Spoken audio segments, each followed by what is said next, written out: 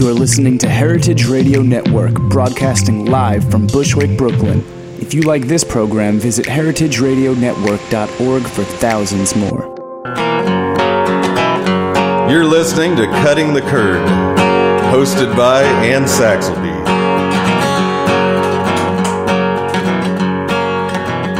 You're listening to Cutting the Curd, hosted by Ann Saxelby.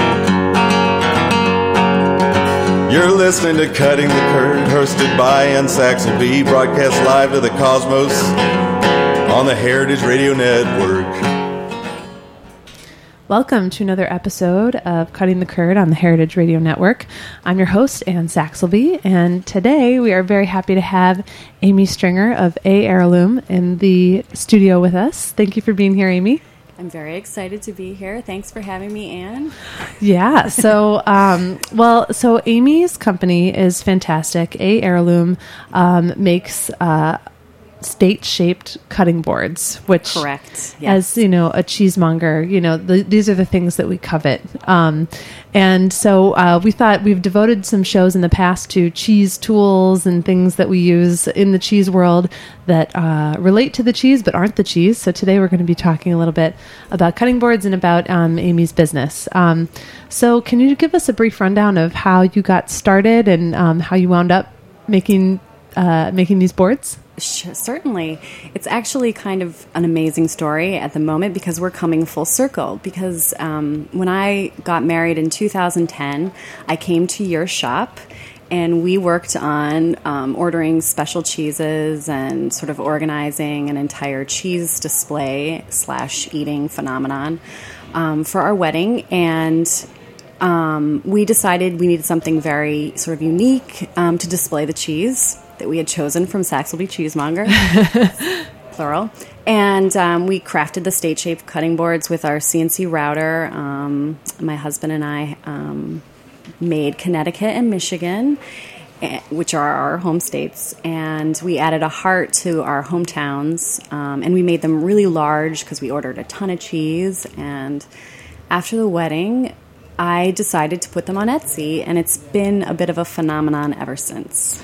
That is crazy. Well, so first of all, you throw the word CNC router around like it's just something that like everybody has in their house. Right. Yeah. What is a CNC router? A CNC router is a computer numerically controlled router bit. So it's a rather large robot arm that digitally cuts material on a 4x10 bed or smaller bed. And essentially it follows an X and Y coordinate axis. So basically you can get great border lines. You can get, for states in particular, and you can get very accurate sort of cutouts and outlines.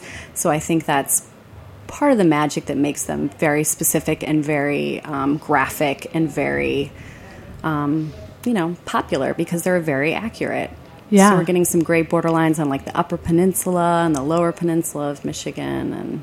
So that's an interesting challenge right there off the bat. I mean, if you're ordering a Michigan board, you have two pieces. And if you're ordering a Hawaii board, you have multiple. How many is that? It's like five, 6, 7. There's a lot of pieces. And then which ones do you count? It's like, then there's all the little, islets. Massachusetts islands. I think they're very whimsical. They're very accurate. And I think Michigan is actually the one that kind of put us on the map with press and gift guides because it was 2 parts and it is accurate. And people were like, for many years, I've only gotten the Lower Peninsula. I've never gotten the Upper. So this is great. It's in 2 parts. It's perfect. And as a Midwesterner, I really appreciate that. Exactly. I've been to the Upper Peninsula, and you can't forget the Upper Peninsula. You cannot take it off the map. No. They belong together. The Yoopers. Mm-hmm. They need their shout out. Although they always want to just get the Upper Peninsula and not the Lower Peninsula. But we do not sell them separately. That's against the rules. That's against the rules. I like that. Mm-hmm. So you're from Michigan, or your husband's from Michigan? I am from Michigan. What part originally? I'm from the Detroit area, so I went to Michigan and I worked and lived in Ann Arbor for many years. So, and any crossover with the Zingerman's world? Of course, that's another reason why we're here is because of my many years at Zingerman's. I worked in the bread box. I did not work in the cheese at the cheese counter. Although Okay. I fondly, thought of them as rock stars essentially while I just sort of hung out with all of that amazing bread. But yes, I did spend some time at Zingerman's. That's really great. That's really great. I feel like in some ways all roads lead to Zingerman's. It's amazing. You have to. If you're a Midwestern, you have to give props. It's for sure. true. Erin Fairbanks, who's the executive director of the radio network here, she grew up in northeastern Michigan, and she too worked at Zingerman's for quite a while. So, yeah, shout out to Zingerman's. Yeah, coolest job in Michigan. Yeah. Sure. Coolest small business too. Well, there's a lot of good small business, but it's awesome. Definitely. So that brings me, so you put them on Etsy, you know, Right. and Yes. it became a phenomenon. I mean, I feel like that's everyone's dream. It is a I bit- wanted to talk to you about what is it like to do business on Etsy, because I feel like there's such a lot of stuff Right. out there. And so how did you kind of navigate? I think that we took great pictures. I mean, it's on all of Etsy's blogs and all of all of their encouragement for new sellers and whatnot. And it's kind of true for the internet in general. We just really tried to, put cheese on these boards. So each board, all 50 states, has a cheese that's somehow trying to represent that region or that regional sort of like food or state, food of some sort. So we tried to be, have 50 individual beautiful photographs. And I think the cheese certainly helps make them extremely recognizable. And we've been copied, so I guess we're doing something correct. Yeah, on there's Etsy. something about, one of my good friends is a product photographer for Macy's for their website, or Right. for Macy's online, and he was like, context is such a big part true. of these photographs, because when people see the product being used in a way You're that they making can a imagine suggestion. themselves using it, that makes all the difference in the world. So those must have been pretty fun photo shoots. I mean, I'm a novice, but my husband and I, we did it. We just spent a couple of days, and I really want to update the photos, but it would break my heart a little bit to just have to redo them because they were so sort of like orchestrated. But Maybe that's a book project. I know. You could have the archives of absolutely your photos. put the flowers, like the state flowers. I mean, there's so much state pride. You could just kind of go crazy with props and just kind of really get specific. Yeah. Now, I mean, it must have been really difficult to source all of these props. What was that process like? We were pretty naive back then. Yeah. We were kind of like, oh, Maine, blueberries, so we just, kind of go with it. And I think now that we've sort of been in the business for about 3 years, you definitely see the little cracks and the little, things that you'd like to do better. And so at this moment, I'm just blocking it out of my mind because it's a big project and I really want to redo it right. But it would take more time this time. Absolutely. For sure, Absolutely. As you know, those things. Oh, yeah. Once you get the groundwork in place, the thought of changing it kind of makes you cringe a little Right. bit. It's exciting, but it kind of makes you cringe at the same time. I know we're going to do it and we need to do it in the near future, but I'm happy people still sort of, and that's the other thing too, people really respond to those photos. They know those photos. Editors call us. They use our photos. So it's kind of like, ooh, if we change this, something, who knows what's going to happen next. Right. So it's working.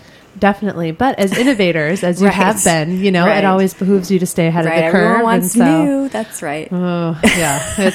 It's true. I think about that sometimes. We're always being asked, oh, what do you have that's new at the You're like- shop? And I'm like, that's not the point. I'm like, we Exactly. want to develop relationships with the producers we work with. Exactly. And of course, if we find something new and fabulous, we'll bring it on. But that's not the purpose of our business. No, and it makes a lot of sense to kind of just stay true to what the initial concept is, and just if people are still enjoying it, then there's really not a lot of reason to tweak everything all the time. Yeah, exactly. Which is a similar business concept to Zingerman's in a way. They kind of started out and they have this foundation and it works, and they're updating, but they're not changing. Not radically changing. Yeah. And you as well. Oh, well, thanks. I don't know if I deserve to be put in that company, but Yeah, absolutely. So let's back up a little bit, I guess. So how did you go from just, your average couple with a CNC router to cutting board makers? What were you doing before you were making cutting boards? Well, we actually are trained architects, and we met at school. So we're, kind of generally thinking crafty things. And with my sort of Midwest craft fair background, I kind of came up with something that I never in a million years thought I'd be doing, and almost dreaded the idea of something so kitschy, but it's, it worked. So, I mean, I guess Bill and I we had a company together after school, and we did a lot of fabrication work. And then I moved on and worked in retail and tried to figure out what kind of architecture I wanted to do, what kind of design I wanted to do.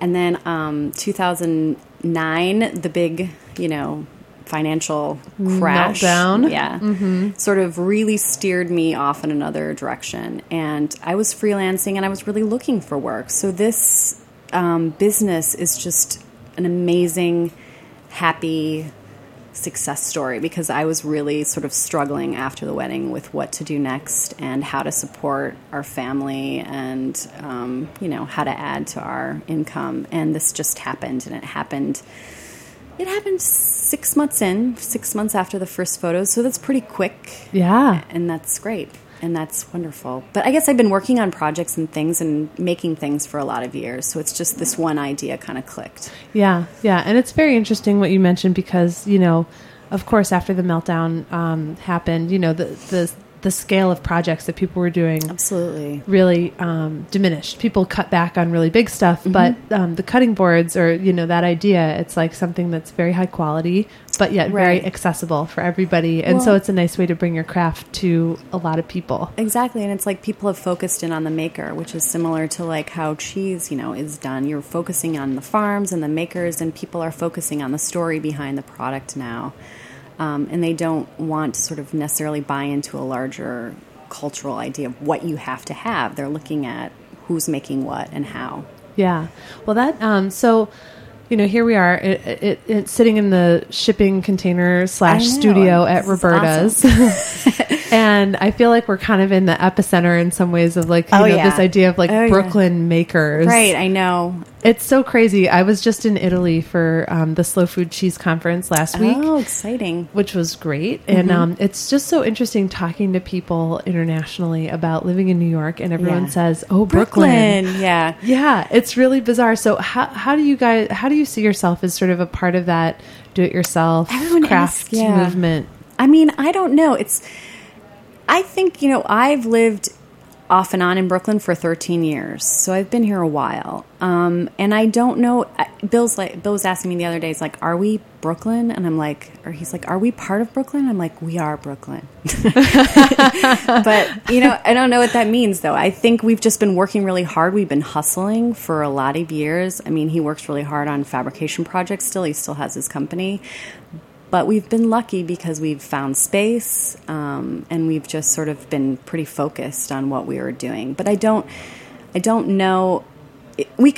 I don't know if we could do it anywhere else. I think it's great because you have the proximity to like people who are interested in these projects, and we just sort of got carried off in this movement. But I don't know if it is. I don't know.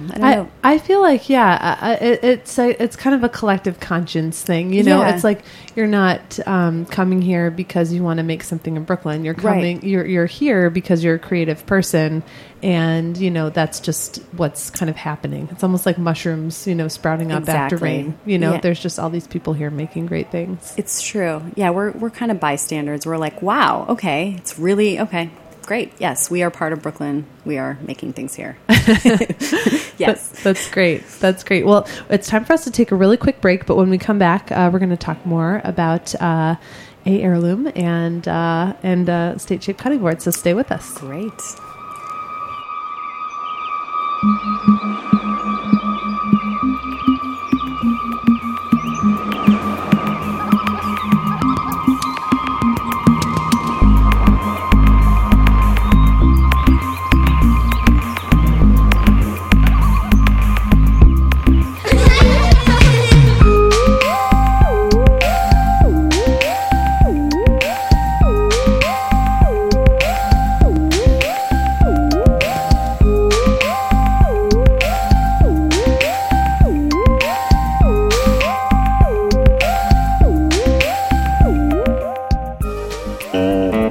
Today's program has been brought to you by Consider Bardwell Farm.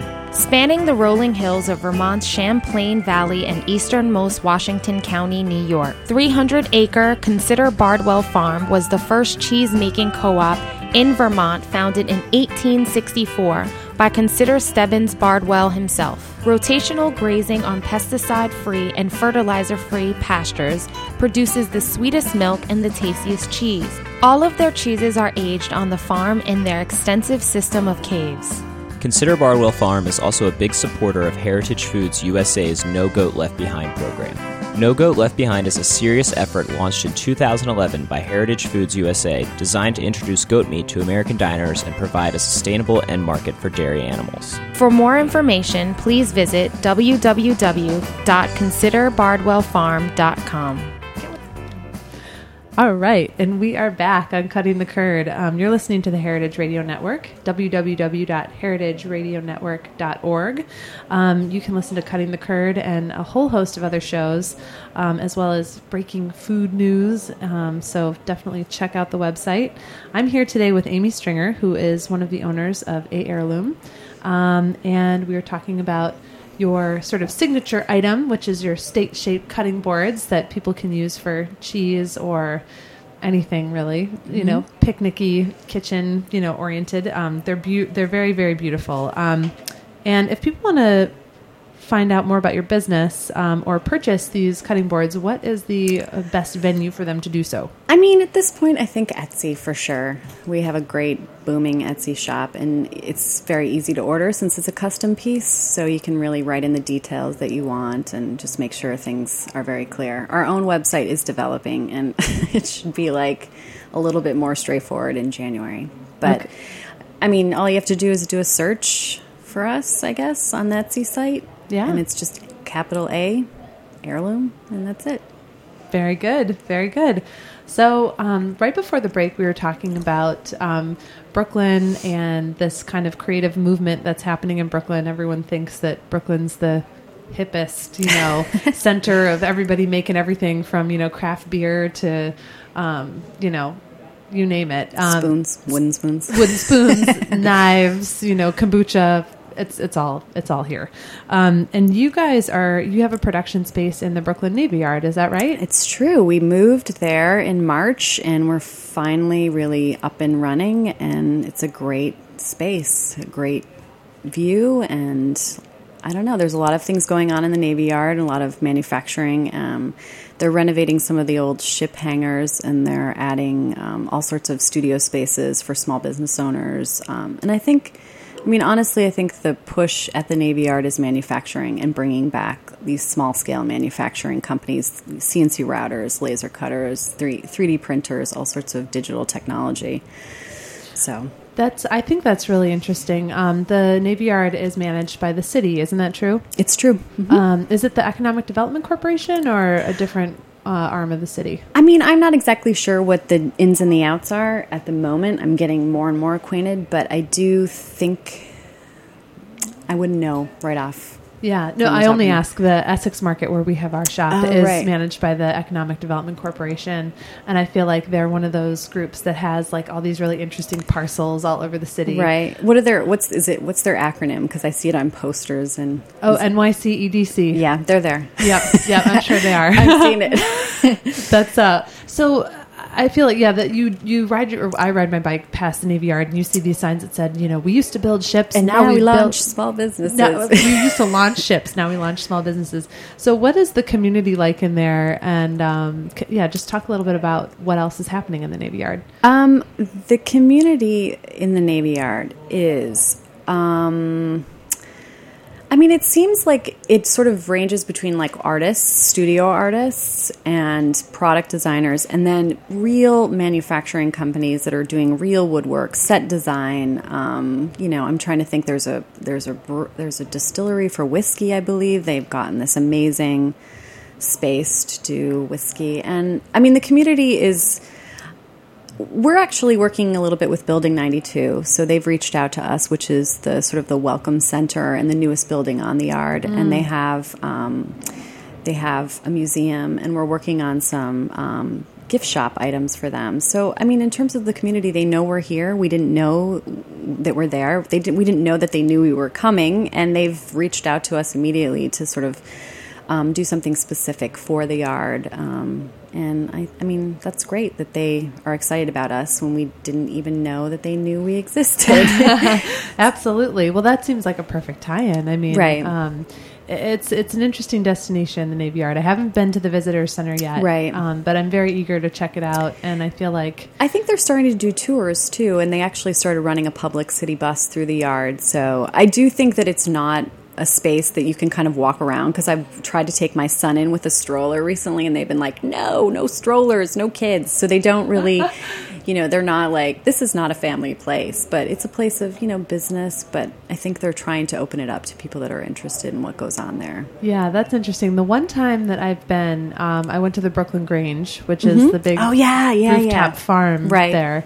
And we came in through the gates that were near the Toe Pound, near Dumbo. And it was kind of like, it felt very official, coming through. We checklists and things like that. Exactly.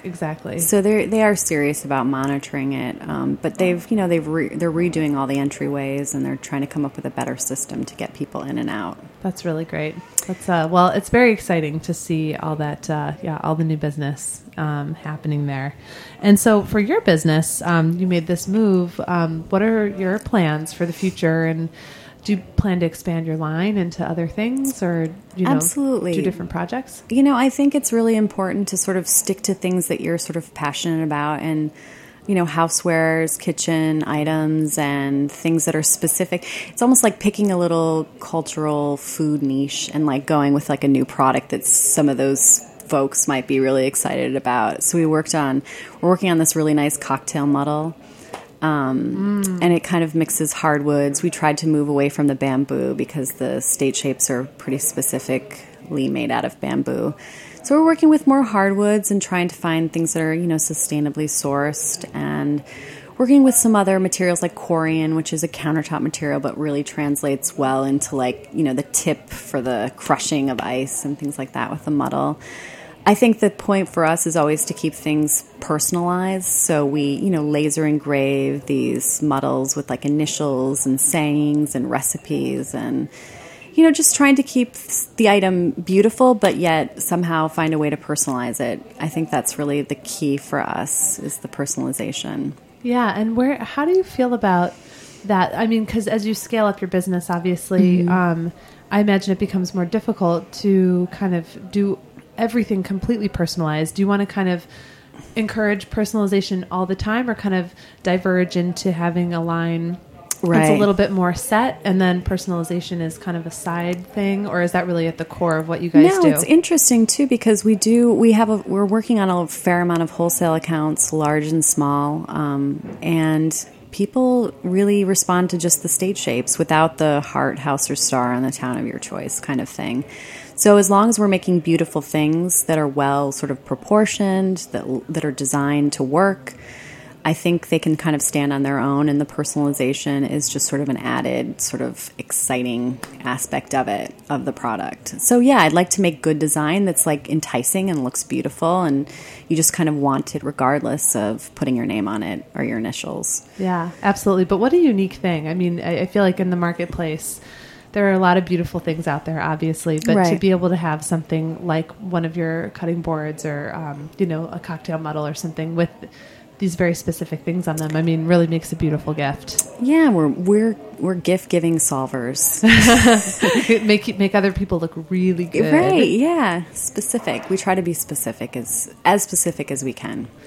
And so, can you tell us a little bit about what your interface with the cheese community has been? I know we talked about you guys had a booth this year at the American Cheese Society conference, and has the cheese community in particular sort of gravitated towards you and glommed on because there's such great synergies? It's interesting because the photos definitely sparked a lot of interest right off the bat, and our very, very early wholesale customers or interest was from cheese shops.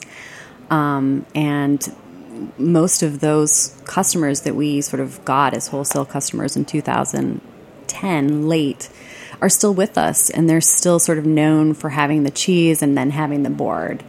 So I think also, with the American Cheese Society having their conference in Madison, we have a Madison, Wisconsin board that's just filled with cheese. So they, gravitated towards that photograph, and they used our outlines, and that's kind of how we ended up at the conference. And for me, the conference was like a mini reunion.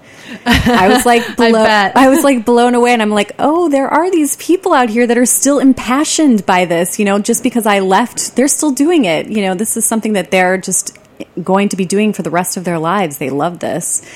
I mean, I got to see, people from Neal's Yard because I spent a little time in London, not at Neal's Yard, but at the coffee company, the Monmouth Coffee Company. Oh, right. Yeah. So I worked for them for a little while. I've always been like working alongside of cheese, not at the cheese, but near the cheese. So, well, all those things go really well with cheese, bread, good coffee. Right. Yeah. It's the same. It's like this wonderful personality of a person that just really is like, needs that taste sensation and understands like the regional differences and can taste, the elements in the final product, basically. Yeah.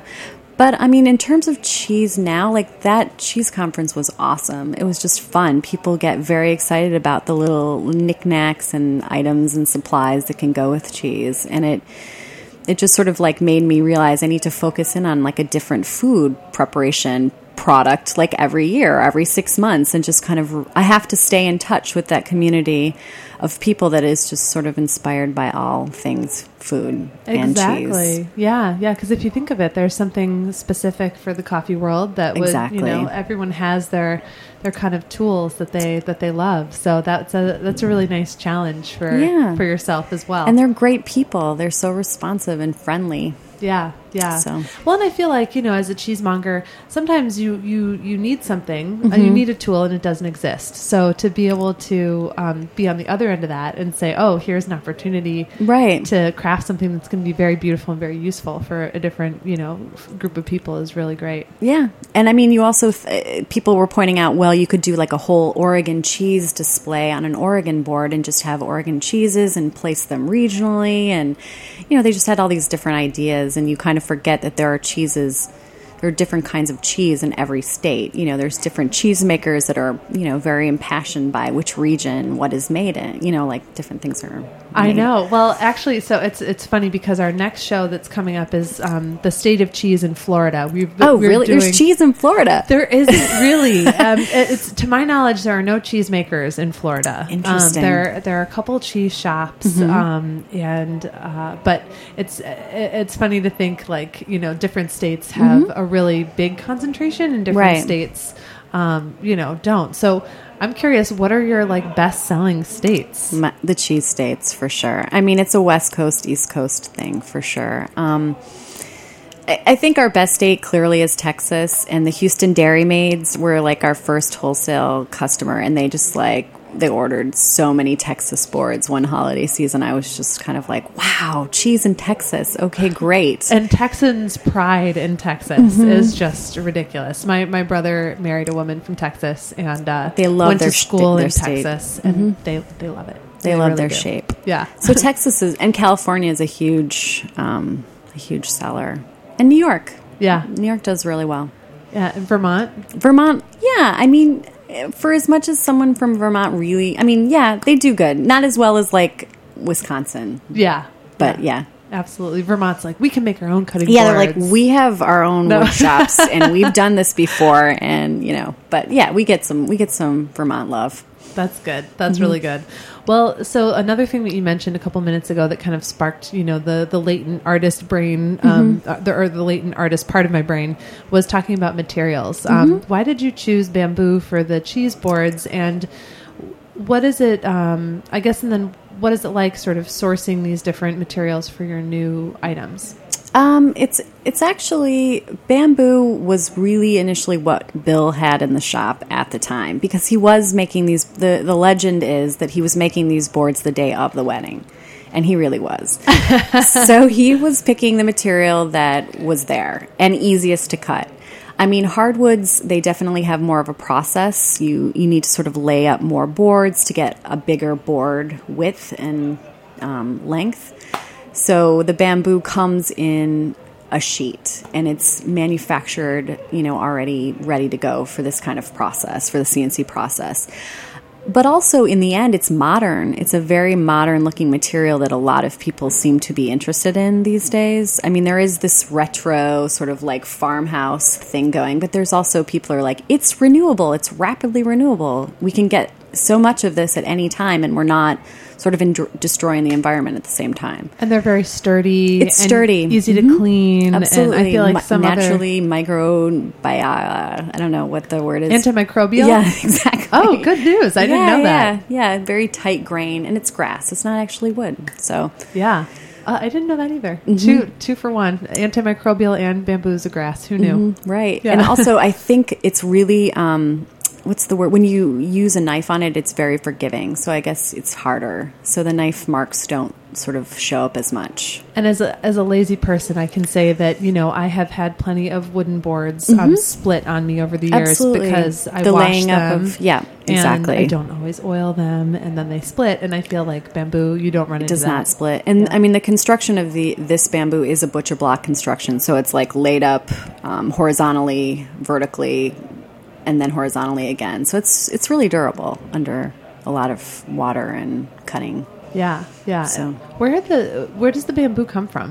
The bamboo comes from China. And this is a big hot topic for American-made products. Sure. But it is responsibly grown, and the company that ultimately distributes it, has a sort of vested interest in this particular bamboo farm, and they kind of work back and forth very closely. Yeah. But, someone really in the United States, in Florida, should come up with like sheet material and really go to town with an American-made bamboo sheet. It would do well. That is an interesting. Well, so maybe that's the next phase. Now I feel like there's more making happening in general, and more raw materials.